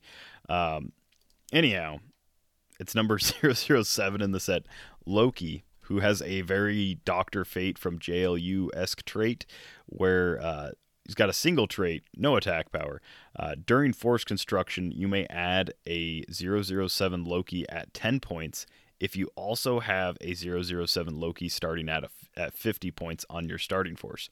For all characters with this trait, if there are 2 to 4 Lokis on your force of this specific collector's number, you get a +1 to your action total. If there are 5 or more 007 Lokis on your force, you get +2 to your action total. So pretty much a copy-paste trait as Dr. Fate. His dial is quite a bit different. He has flight, stealth, super senses, and prob top dial or on the single-click 10-point line. He has Mystic's team ability, which Dr. Fate also had. He's got Asgardian, deity, and mystical keywords. And then his mid dial is sidestep with outwit and energy shield deflection. His attack values and damage values actually like surprisingly okay. So he's 10 for 3s on the 2 starting clicks. And then his mid dial range is 11 for 2. And then he's got 8 speed sidestep and 17 defense with energy shield. So he's not really going to stick around for a lot, but he is going to punish your opponent for every 10 points they take from you. And in the meantime, getting that +2 action total is pretty sweet. It's a slightly more economical version than the JLU Fates, but at the same time, you can run both sets of 5 or more Lokis and 5 or more Fates for not that much. It's pretty interesting. I never want to sit down across from that. That's already a terrible idea. I have 7 actions for my team. I have a leadership. I have 8 actions for my team. Yeah, that's not really, at a certain point, it's going to give you less return than it's worth. But man, is it just like hilarious that can be a possibility. Where it's like, remember the one set where we thought that Autonomous was going to run wild and then they just abandoned it almost entirely? Oh yeah, and Spider-Man, Venom, Absolute Carnage, it was like, we had full figures that had it. It wasn't just bystanders. There's actual figures like Mary Jane, Marvella, all of the alter egos for the most part had it. And then yeah, we just have not seen it since then. So strange. I think, that must have been so that was in 2020. It must have been like pre-rules. And once like the new rules rolled out, they were like, maybe there's something bad about having autonomous characters that don't push when they take a second action token. Because I think if anything from that they learned that maybe characters that reduce or add on free actions, maybe both are bad ideas. Maybe that's 1,776 bad ideas. Yeah, 1,007, a very specific number for a very specific trait. My favorite number. It's the Silver Surfer book I bought. 1,776? I didn't know they made that many issues yet. Is there any figure that Scott unboxed that really stood out to you in this set? Or was at least interesting? So, a joke that maybe only I enjoy, that if you're a patron on the Discord, you might have seen as well and not laughed at. It's hard to get excited about figures that look like generic people going to work waiting for the bus. If they don't have good dials or good sculpts, it's tough, man. It's tough. But there were a couple figures, and there were a couple really interesting figures. I think that figure number 15, Lady Sif, despite the fact that she's 55 points, she is 6 clicks long. She starts with an 8 charge, boot symbol, 2 target, 11 attack with blades, 18 and a 3 with, 18 in Vuln with a 3 damage and leadership. As Guardian Avengers Deity Warrior, rally 1 on friendly for attack rolls, where if she removes the dice, she gets to make a free attack, free close attack. And then she just has, as a part of the rally as well, traded flurry. So 55 is kind of weird, but I also enjoy the fact that her real name, Sif, is shorter than her Click's name of Lady Sif. Yeah, Lady Because Sif that's is her dope. title. Yeah, Her real name and is it got Sif. only me. But no, like the Human Torch chase that we saw, 058, Fantastic Four Team Billy and Mystics, and you can go and look at his dial. He's an 11, 12, 18, 4, 7 range, dual target, but he has the movement ability to destroy blocking when he moves through it. He can target destroy blocking, and then on top of that, he has, as a part of his trait, the Eternal Flame of Destruction. Human Torch deals penetrating damage. Cool, fine. He's got a 4 damage. He's got prob, deals pen. Great, we like to see it. But hard stop, second part of that trait, free. Choose a debris marker within range. Opposing characters occupying or adjacent to the marker are dealt 1 damage. It's probably rare that you're going to have an opposing character occupying a debris marker, but if I can shoot through and destroy on movement and make a debris marker, that's probably going to come up. Now, it's only 1 damage. It's not 1 penetrating. It's not 1 unavoidable. But man, oh man, there's a lot of figures that don't have reducers these days. And if you are burying up your figures and I'm shooting through one of those barrier markers, guess what? You're adjacent to it. So let's do that. And then on top of that, he has poison, but not even just normal poison. He can activate his poison after a move. I think that's cool. Now, it's 100 points, and that means that he is not high-level meta-play competitive, but he also looks dope. So I'm on board with this weird chalice of Human Torch fire. His sculpt makes me want to scream like, "Harry, did you put your name in the goblet of fire?" or whatever it is that Dumbledore screams. I don't know who that is. I've never played that set or game or whatever you're talking about. He just looks like he's coming out of like a very weird chalice. He reminds me of the early 2000s metal bands that had really aggressively like Norse god inspired cover art. It's just that. It's a guy emerging from a bowl of flames. But I mean, like, he's great. I think that Lady Sif is interesting. I think the 042 Valkyrie that we're getting, dual bolt, 0 range, 70 points, 10, 11, 18, 3. She walks. She's got charge. She has a special attack power. She's got that defense, the invulnerability again, and a blank damage. But she can reduce pen damage by non-adjacent characters. She can reduce damage from adjacent characters by 1. I mean, that's pretty interesting. And I think that's, at least from my memory, the first time we've seen that. But then her Dragon Fang and Gear special attack power that she starts with, first 4 clicks, blades, great. Like it on a charge piece, like the ability to roll potentially more than her 3 printed damage. But she can use it if targeting up to 2 characters, and she has 2 bolts, and she rolls a separate d6 for each hit character. Like, yeah, I know there was a lot of people that were like, oh man, dual bolts for close, this is great. Oh, but I'm bummed that I can't roll blades and divide. Well, guess what? This is one better. You get to roll blades twice. Like, it's 70 points. Sure, a little steep. And the back 3 clicks might as well not even be there for how boring they are. But the first 4, I think that's a really cool addition to an Asgardians or even an Exiles team.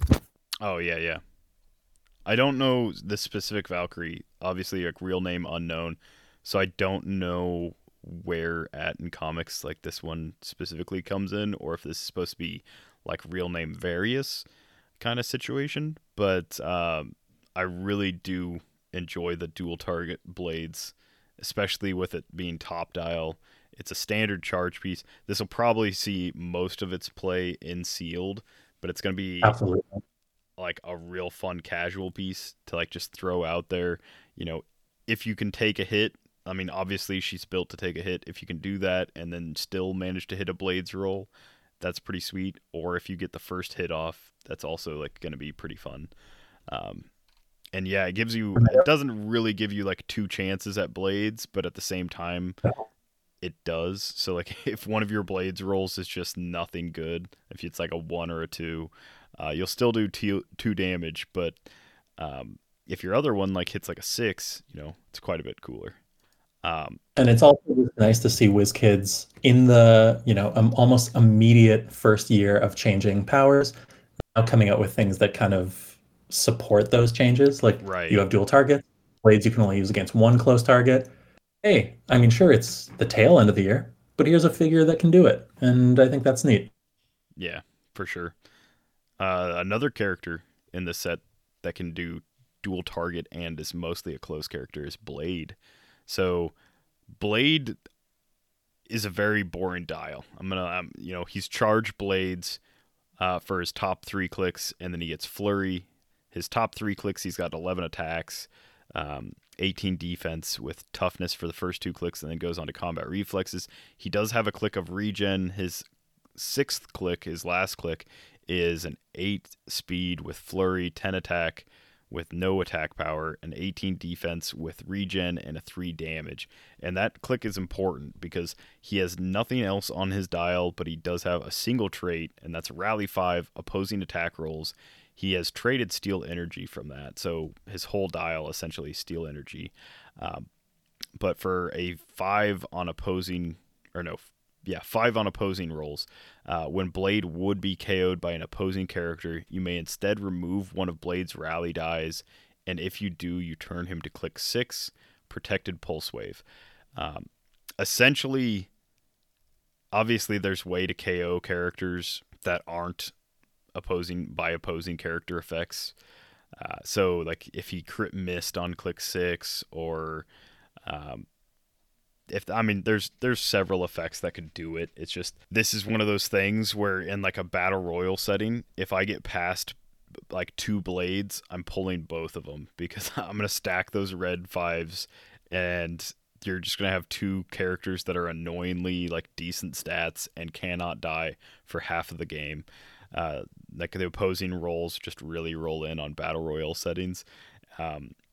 Even in like sealed, I'd probably play this guy in a heartbeat. Like it's a really fun, he's a team player, team ability, 6 range, 2 lightning bolts. Like he's probably never shooting, but on the off chance that I do, it's a solid figure for such like a terribly boring dial. It's like surprisingly interesting and fun for me. Yeah. And we've seen how effective and how much of a pain things like the Living Legend traits can be. It takes a dice, sure, but this is essentially the same thing. And like you said, you stack 2 of them, you now need to waste 3 attacks to actually kill this guy. Like, that's annoying. And that's assuming he doesn't get a chance to like flurry Steel Energy in between, his whole dial, he's got 3 damage. So there's most of the time he's not, with the exception of that Valkyrie we just talked about, most characters aren't reducing close attack damage by 3.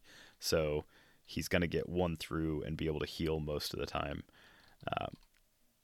And I think I had enough experience with Colossus stacking rally dies in a battle royale setting and just sitting on like 6 impervious rolls that I had to eat through. And after seeing that, like I look at this and I'm like, yeah, that's got some potential. I don't think it's competitive in any aspect, but it's definitely got some potential. Whether it be a casual build that you put together or sealed or battle royals or whatever. It's definitely a figure that you don't want to just gloss over for no reason. I think we all undervalued how often rally die would actually come up and be a thing. And I've been teaching a friend to play over the last year. His first big set that he bought into was Rise and Fall. And the amount of times that I've been like, okay, well, this game's going on 20 extra minutes because of your Colossus and these rally die. Yeah, it's a real thing. It's not a guaranteed thing, but when it is, it's obnoxious. The most obnoxious thing is when you manage to damage Colossus, or you manage to like hit him, but you give him another rally die, and so then he spends one while gaining one. Like that was like, it's like, oh man, this is just never gonna end. This trait is just so awful. Speaking of never going to... Go ahead. The last figure, and I think that this is probably the most... what would it be? The most Saturday morning Simeon Bruce looking sculpt that I've ever seen. 030, Donald Blake. Yeah. It's what a Donald Blake. What an But amount Yeah, of he's just hair a that man mess, has. right? Yeah. It's lucky he's I'm sure it's dressed supposed sharp to be. because Donald Blake's like one bad outfit away from looking like he's begging for change. It's a windy day up on those signs. But it is super cool to see another 3 bolt, 0 range charge Quake piece.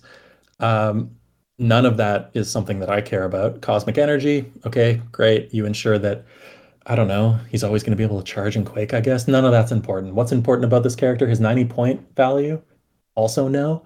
His back 3 clicks of Flurry Blade super senses? Absolutely not. His mediocre, I don't know, color coordination for his outfit. I don't think any of these things are important, but the reason why he'll be fun and the reason why he'll hopefully see some sealed play if you're in a place that can do sealed. Wow, man, no more Thors. His trait. When Donald Blake makes a close attack, his targets can't use defense powers. Cool.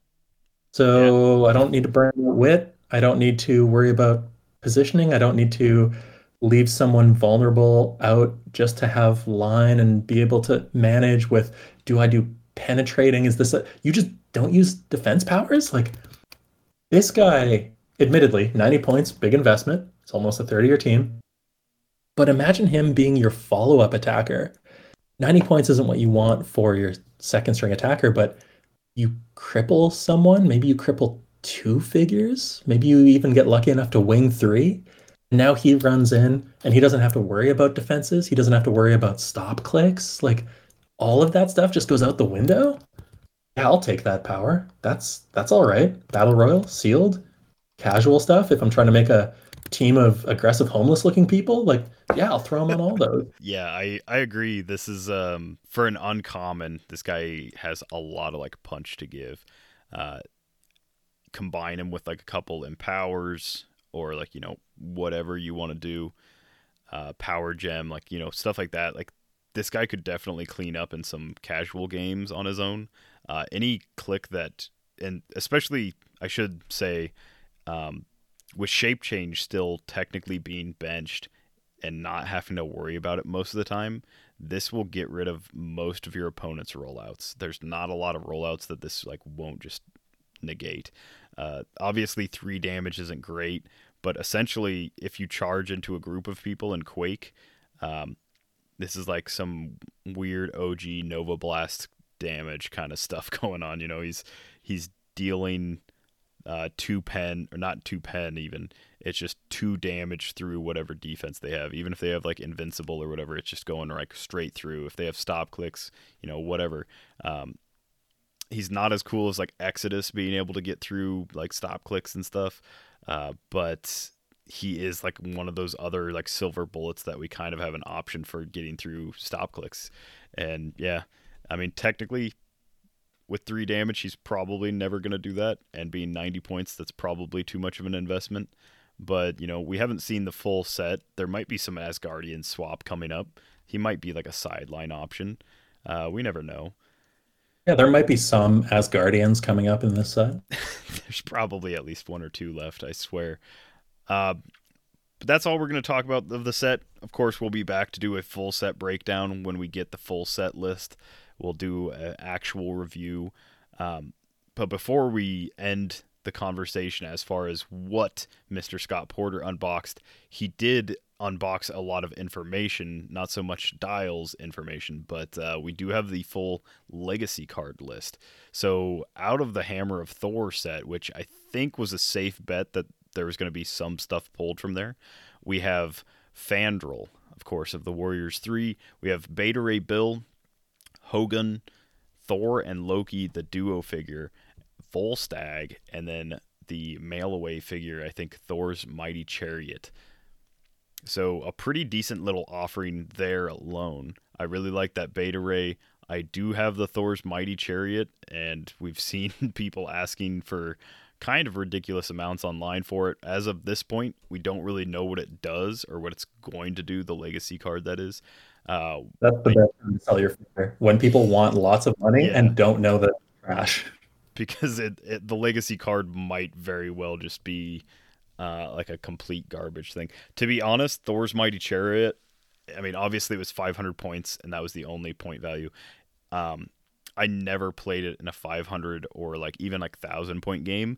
It does not pull its weight for 500 points. It's a cool sculpt and it's an interesting like dial, but it does not pull its weight. I've played it in like a 600 point game with some Asgardian like support, and even then with like duo attack and stuff.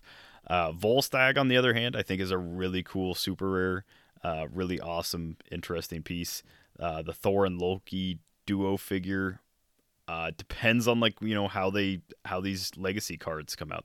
So far, the only legacy card we've seen is from Avengers Defenders War, and that is the Valkyrie super rare, which I think I still have. I don't know. But there was three. There was Black Knight, Valkyrie, and Ghost Rider were the 3 peanut base Ram figures from that set. Of course, they were all like super rares, but we've seen what that Valkyrie does. I don't find it super impressive for 50 points, but you know, the dial is up online if you want to check it out and, you know, try and collect that old super rare. And then the remaining figures are all from the Mighty Thor set.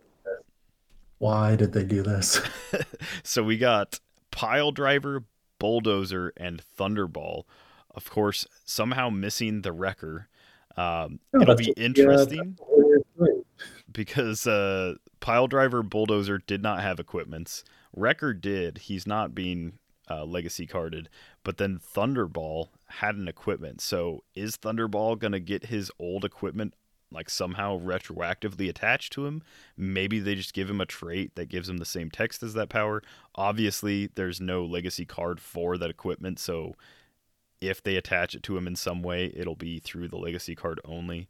And then for a first, obviously Thor's Mighty Chariot's a 2x2, but for a first outside of that, we have 2 Colossal Retaliators. One that was definitely used, and then one that was never used. So we've got Surtur and Ymir. Obviously, Surtur had the weakness to the end cap. Ymir had a weakness to energy explosion, heat miser, snow miser, however they may be. Surtur, of course, was played because his retaliation ignored stop clicks. It ignored defense powers, period, which included stop clicks. And then it dealt 1 pen to like everyone within a range afterwards. And then Ymir, I think his retal was like an end cap. I could look it up. I'll do that real quick because I honestly never played Ymir for his retal. Stop toughness with an 18 defense. So he could make a close attack, the chosen character, and all other opposing characters within 4 squares, which is pretty decent. In line of fire, then do so. Instead of normal damage, give each hit character 2 action tokens that don't deal pushing damage for 25 points. I'm kind of surprised he didn't get used more often. Obviously, they'll have to really shake up what he does now because that's super lame with Power Cosmic and Giant Size granting the willpower rolls. I feel like giving somebody 2 actions without pushing damage. Obviously, pushing damage isn't a thing anymore, but 2 action tokens is not the big threat that it used to be. But yeah, that's all of the figures that you need to be looking out for. If obviously these are mostly sold out online, unless you want to pay real big bucks now when you're listening to this.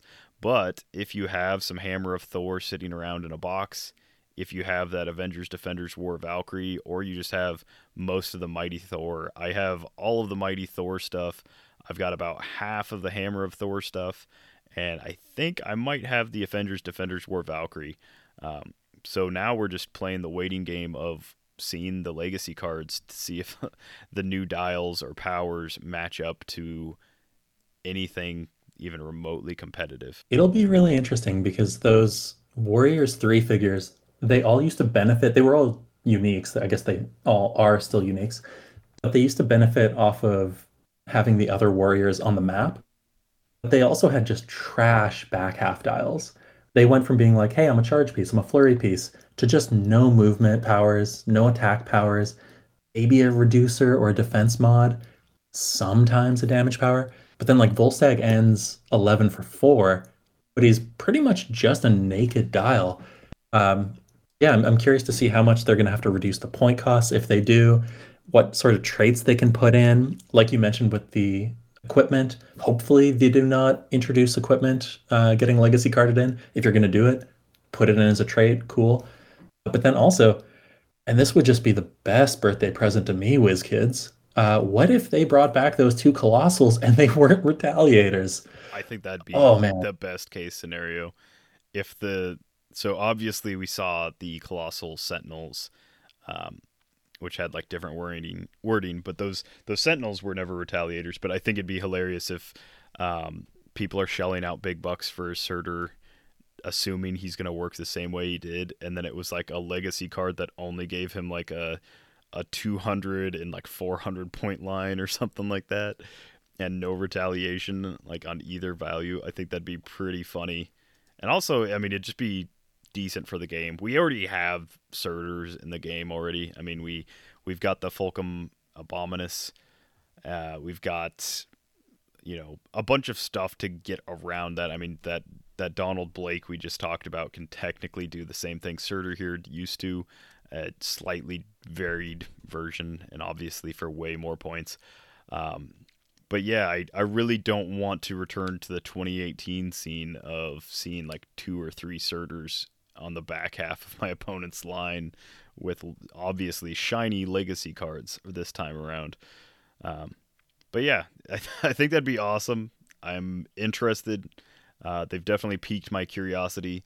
I will say, instead of Thor's Mighty Chariot, I would have loved to have seen the 3x6 Serpent. Obviously, that card would have had to have been much different. It would have just been a single-sided card like most of these will be. But yeah, it's cool that they chose some figures. Like Thor's Mighty Chariot might have been a little bit harder to get back in the day. Most of these are just super rare or lower, and then Surtur and Ymir, I don't think Surtur ever dropped below like about $50, even once he hit Golden Age, because there was and once Silver popped back up in option, Surtur was on like the watch list, but was definitely like a part of Silver. So I think Surtur's always kind of been there as like a decent option. It's just, now he's there even longer, and we'll see in what kind of capacity he ends up filling. I feel that, especially with that Thor's Mighty Chariot too, a lot of people might not realize how hard, even in their initial release, some of these figures were to get. And so when you see people posting things like $200, which PSA to the community, don't pay $200 for a figure. Don't ever pay $200 for a figure. Especially if you don't know what it does yet. Yeah. I mean, especially if you don't know what it does. If you, I don't know, if your godparent is maybe a old gooey black slime version of a I don't know, war times vet with weird magnetism powers or something, and you want to pay $200 for that emotional attachment, sure, but $200 for anything in this game is bananas. And if you don't know what it does, don't do it. It's just a waste of money. I even think, unpopular opinion, pre-ordering, unless you know what the entire set does, is also silly. There's nothing to benefit from. It's almost always going to be accessible in the time in between set reveals and putting in a pre-order. And if it's not, I'm sorry, people have different situations. I understand that.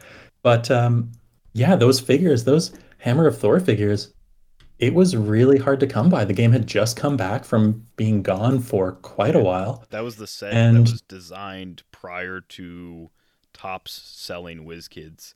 So correct. The fact that set actually ever got released, like they had that set ready to like release and go, and then they were sold, and like the game essentially died. It's pretty crazy that like any of that stuff actually ended up getting made. That being said, like it is a great set to return via this probably, given there's 12, this is probably my favorite legacy card list that I've seen, just because it shows like an actual, not only is there like the Thor and Loki duo figure, which couldn't have been hard or couldn't have been easy for them to do a legacy card for. But then they were like, you know what, we're going to do the Warriors 3, and then we're also going to do the Wrecking Crew minus the Wrecker. We're going to grab Valkyrie, we're going to grab Beta Ray Bill, and not just like, the easy, we'll take the chase from the Mighty Thor set Beta Ray Bill. Thankfully, they didn't do that. That would have really hurt my pocketbook, because I sold that guy a couple years back, and I still really regret it. Thor's Mighty Chariot. What a weird shot in the dark they did with that one. But I'm glad. I'm like, these are actually, they're exciting to me. They're actual like figures that, in my opinion, are kind of iconic in their own rights. Thor's Mighty Chariot, iconic as a shelf piece, and pretty much nothing else for me. But those original Warriors 3, they could have gone with the ones from Mighty Thor, but they were like, nah, let's reach back to like those OG Hammer of Thor ones. Doing Surtur and Ymir, while I don't necessarily like that, those are figures that are actually, Surtur and Ymir obviously very important to like the Thor canon and storyline. So yeah, it's also good, and again, this is another small golf clap for WizKids. It's good to see that they realized printing cards doesn't cost them anything extra, and they're reviving figures that fit the theme. Not going to dump on past figures or past themes, but if this was only legacy cards for Thor figures, I think I'd be bored. Most of them you'd look at and be like, I don't even want to play that. Like, that's not that interesting. If it was like one, like 2 What If Thors, one from Fear itself. Not looking at you, Wonder Woman Legacy card set, but at the same time, kind of looking at you, Wonder Woman Legacy ID card set. If you want to give me a hulked out Thor Legacy card, I would have been okay with that. Sure. That figure very funny. But I think this is a good representation of things throughout Thor's mythology. I think 12 is a really good number. Hopefully they do the third great thing with legacy cards, which is stop making them meta cards, because it's already hard enough going and finding some of these old figures. But now telling people that want to be involved in that scene that this is a necessity, like, I don't know how I feel about that, but it's airing towards not great. So yeah, give me the Warriors 3. Give me this weird Beta Ray Bill who clicking gets, oh wow, he gets really low. He gets down to a 15 toughness, Simeon. Yeah. 15 toughness. He's got 3 clicks in a row of 15. So it doesn't matter how long it is. I have that Beta Ray, but I have the Fast Forces from the Galactic Guardians version, which is the exact same sculpt, but in my opinion, a much different and slightly much better figure. So he's got 2 clicks of Impervious instead of the 1. And then, his bottom dial does not reach a 14 defense. Instead, it stops a little bit short at the 15 defense toughness. So, yeah, they really didn't give Beta Ray... honestly, they've never given Beta Ray Bill any love, except for the Mighty Thor, like, stupid good chase. And I still think that chase is just really solid. I'm surprised he didn't see more play, but... what a good figure. I think that one actually might have been a champion figure. I can't remember, but probably one of the low points of my career when I sold that. I sold it for way too much money, but at the same time, I'm like, man, if I only could have not sold it and just kept it. But on the top low points in, Thor-related things, do we need to spend any time ragging on the actual aesthetic of a lot of these figures? Do we just leave it on congratulations for a good legacy card set? No, I look forward to we'll save that for when we cover the set as a whole. I'm still holding out hope that there might be some real winners. At this point, we've seen most of the commons and uncommons. I think we've actually seen all of the commons. I will just say, they're not winning any awards for like miniatures of the year with these sculpts. Obviously, the commons and uncommons, we're not looking for like super dynamic stuff, but whoo boy, is there some just real bland kind of stuff going on. Who knows? Maybe they will give a couple really standout sleeper unboxings to random people that are going to open them online in their car and film them while wearing open toe sandals or something like that. Maybe that's where the good figure will come out.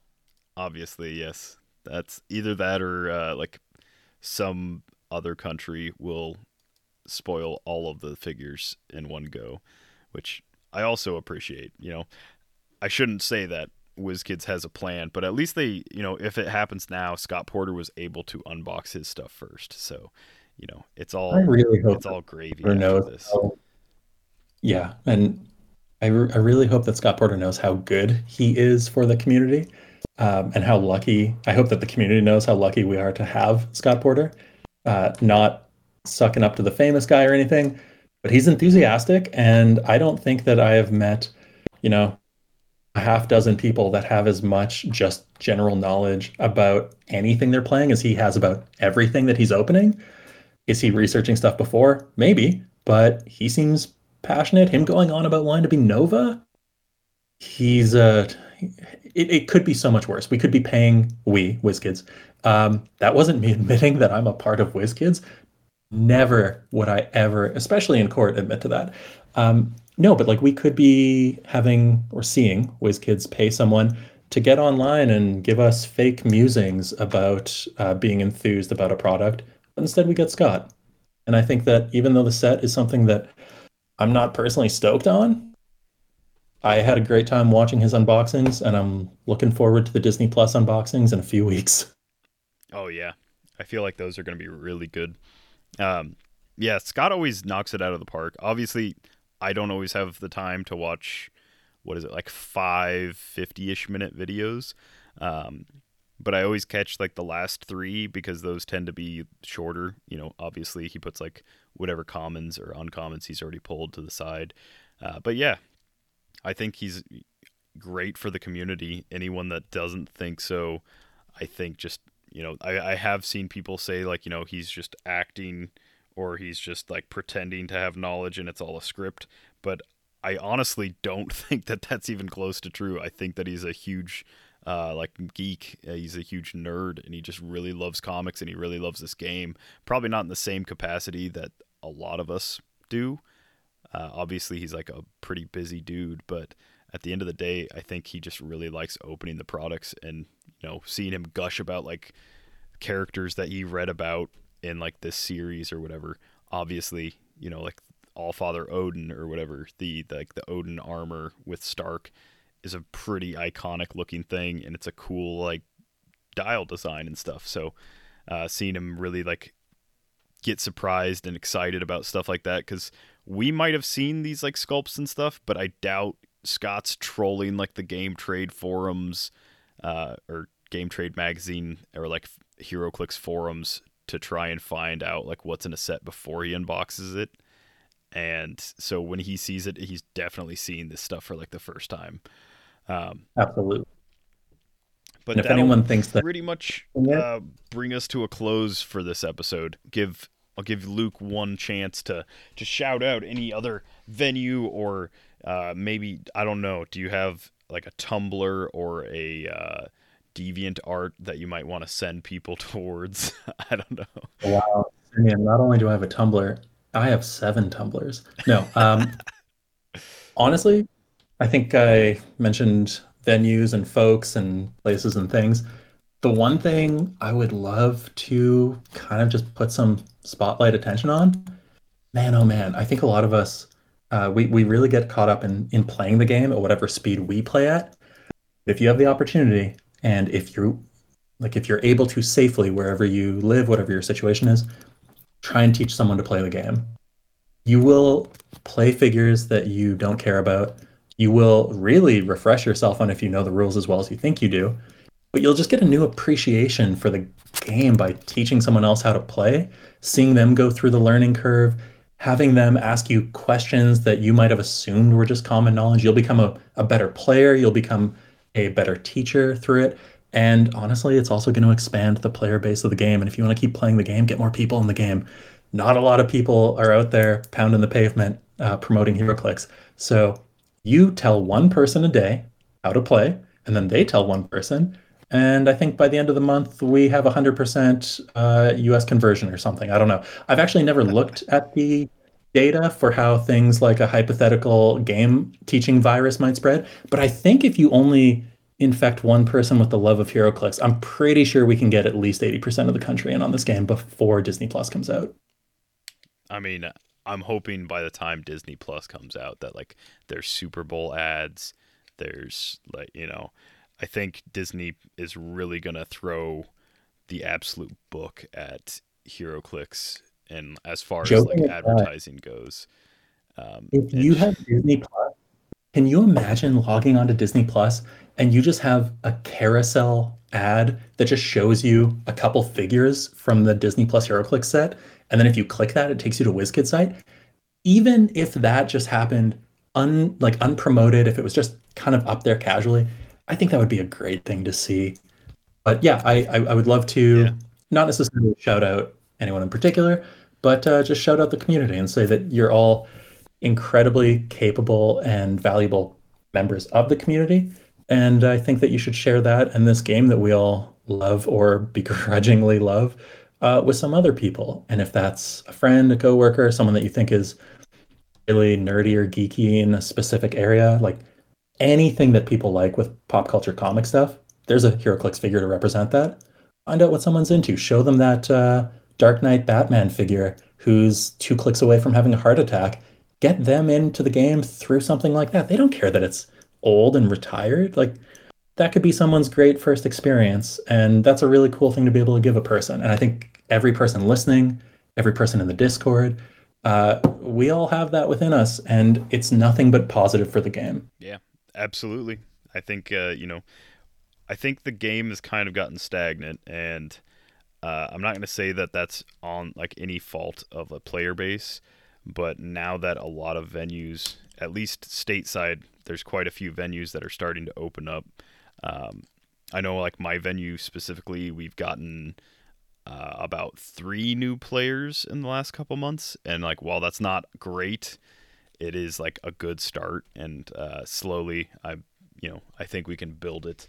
And if you want to join the Discord, like Luke here, if you want to someday perhaps reach the same ranks as Superfan, you can just drop on to our Patreon, and I think that we do a decent job of giving value to people. It's not just, you give us money, you get nothing in return. You get entered in sweepstakes, you get dice and tokens, you get stickers, you can get shirts, you can get all kinds of stuff. I don't really know. I don't really handle that stuff. That's all Calder. But I've been told that it's a pretty sweet deal. I have yet to receive any of it, and I've been paying since day one, at least of my tenure. But that's an option. And then included with that, you get to jump into our Discord where you can listen to fun things like the blooper-sodes, which is mostly just me making Calder sound really bad, and that's fun. You get to see all of the kids from South Dakota that have recently invaded the Discord and like to just make fun of Calder and dress up like him, I guess. I don't know. They're Calder playing, calls Dollar plane. I don't know. That's a hard combination of words. But yeah, it's a fun time, and I think you get a decent amount of value out of it. So that is my singular plug for the Discord. Come back next week, and you'll hear Calder do a much better version of that. And then, like always, we are sponsored by CoolStuffInc.com, where you can find cool stuff in stock every day. I will tell you, I don't think you can find any of these legacy card figures in there. They've all been bought up for sure. But, you can find some new stuff, some not so old stuff. You can find new figures that'll someday be legacy cards. Who knows down the line? 12 years from now, you might be pulling a figure that's going to be a legacy card. But yeah, check them out at CoolStuffInc.com. So if you're looking for emotional satisfaction, my advice to you is seek professional HeroClix? No. Are you serious? Again? How many people even play this game? Like 100? Instant deadpan humor. Over 6 people think I am funny. It's the hard day's work. Not that you know anything about that. Which, You absolute fools, it's not. Witcher nonsense. I'm gonna make HeroClix like that forever. Are you kidding me? Hey Google, attack someone. Let's attack Simeon because he's a jerk. Trails.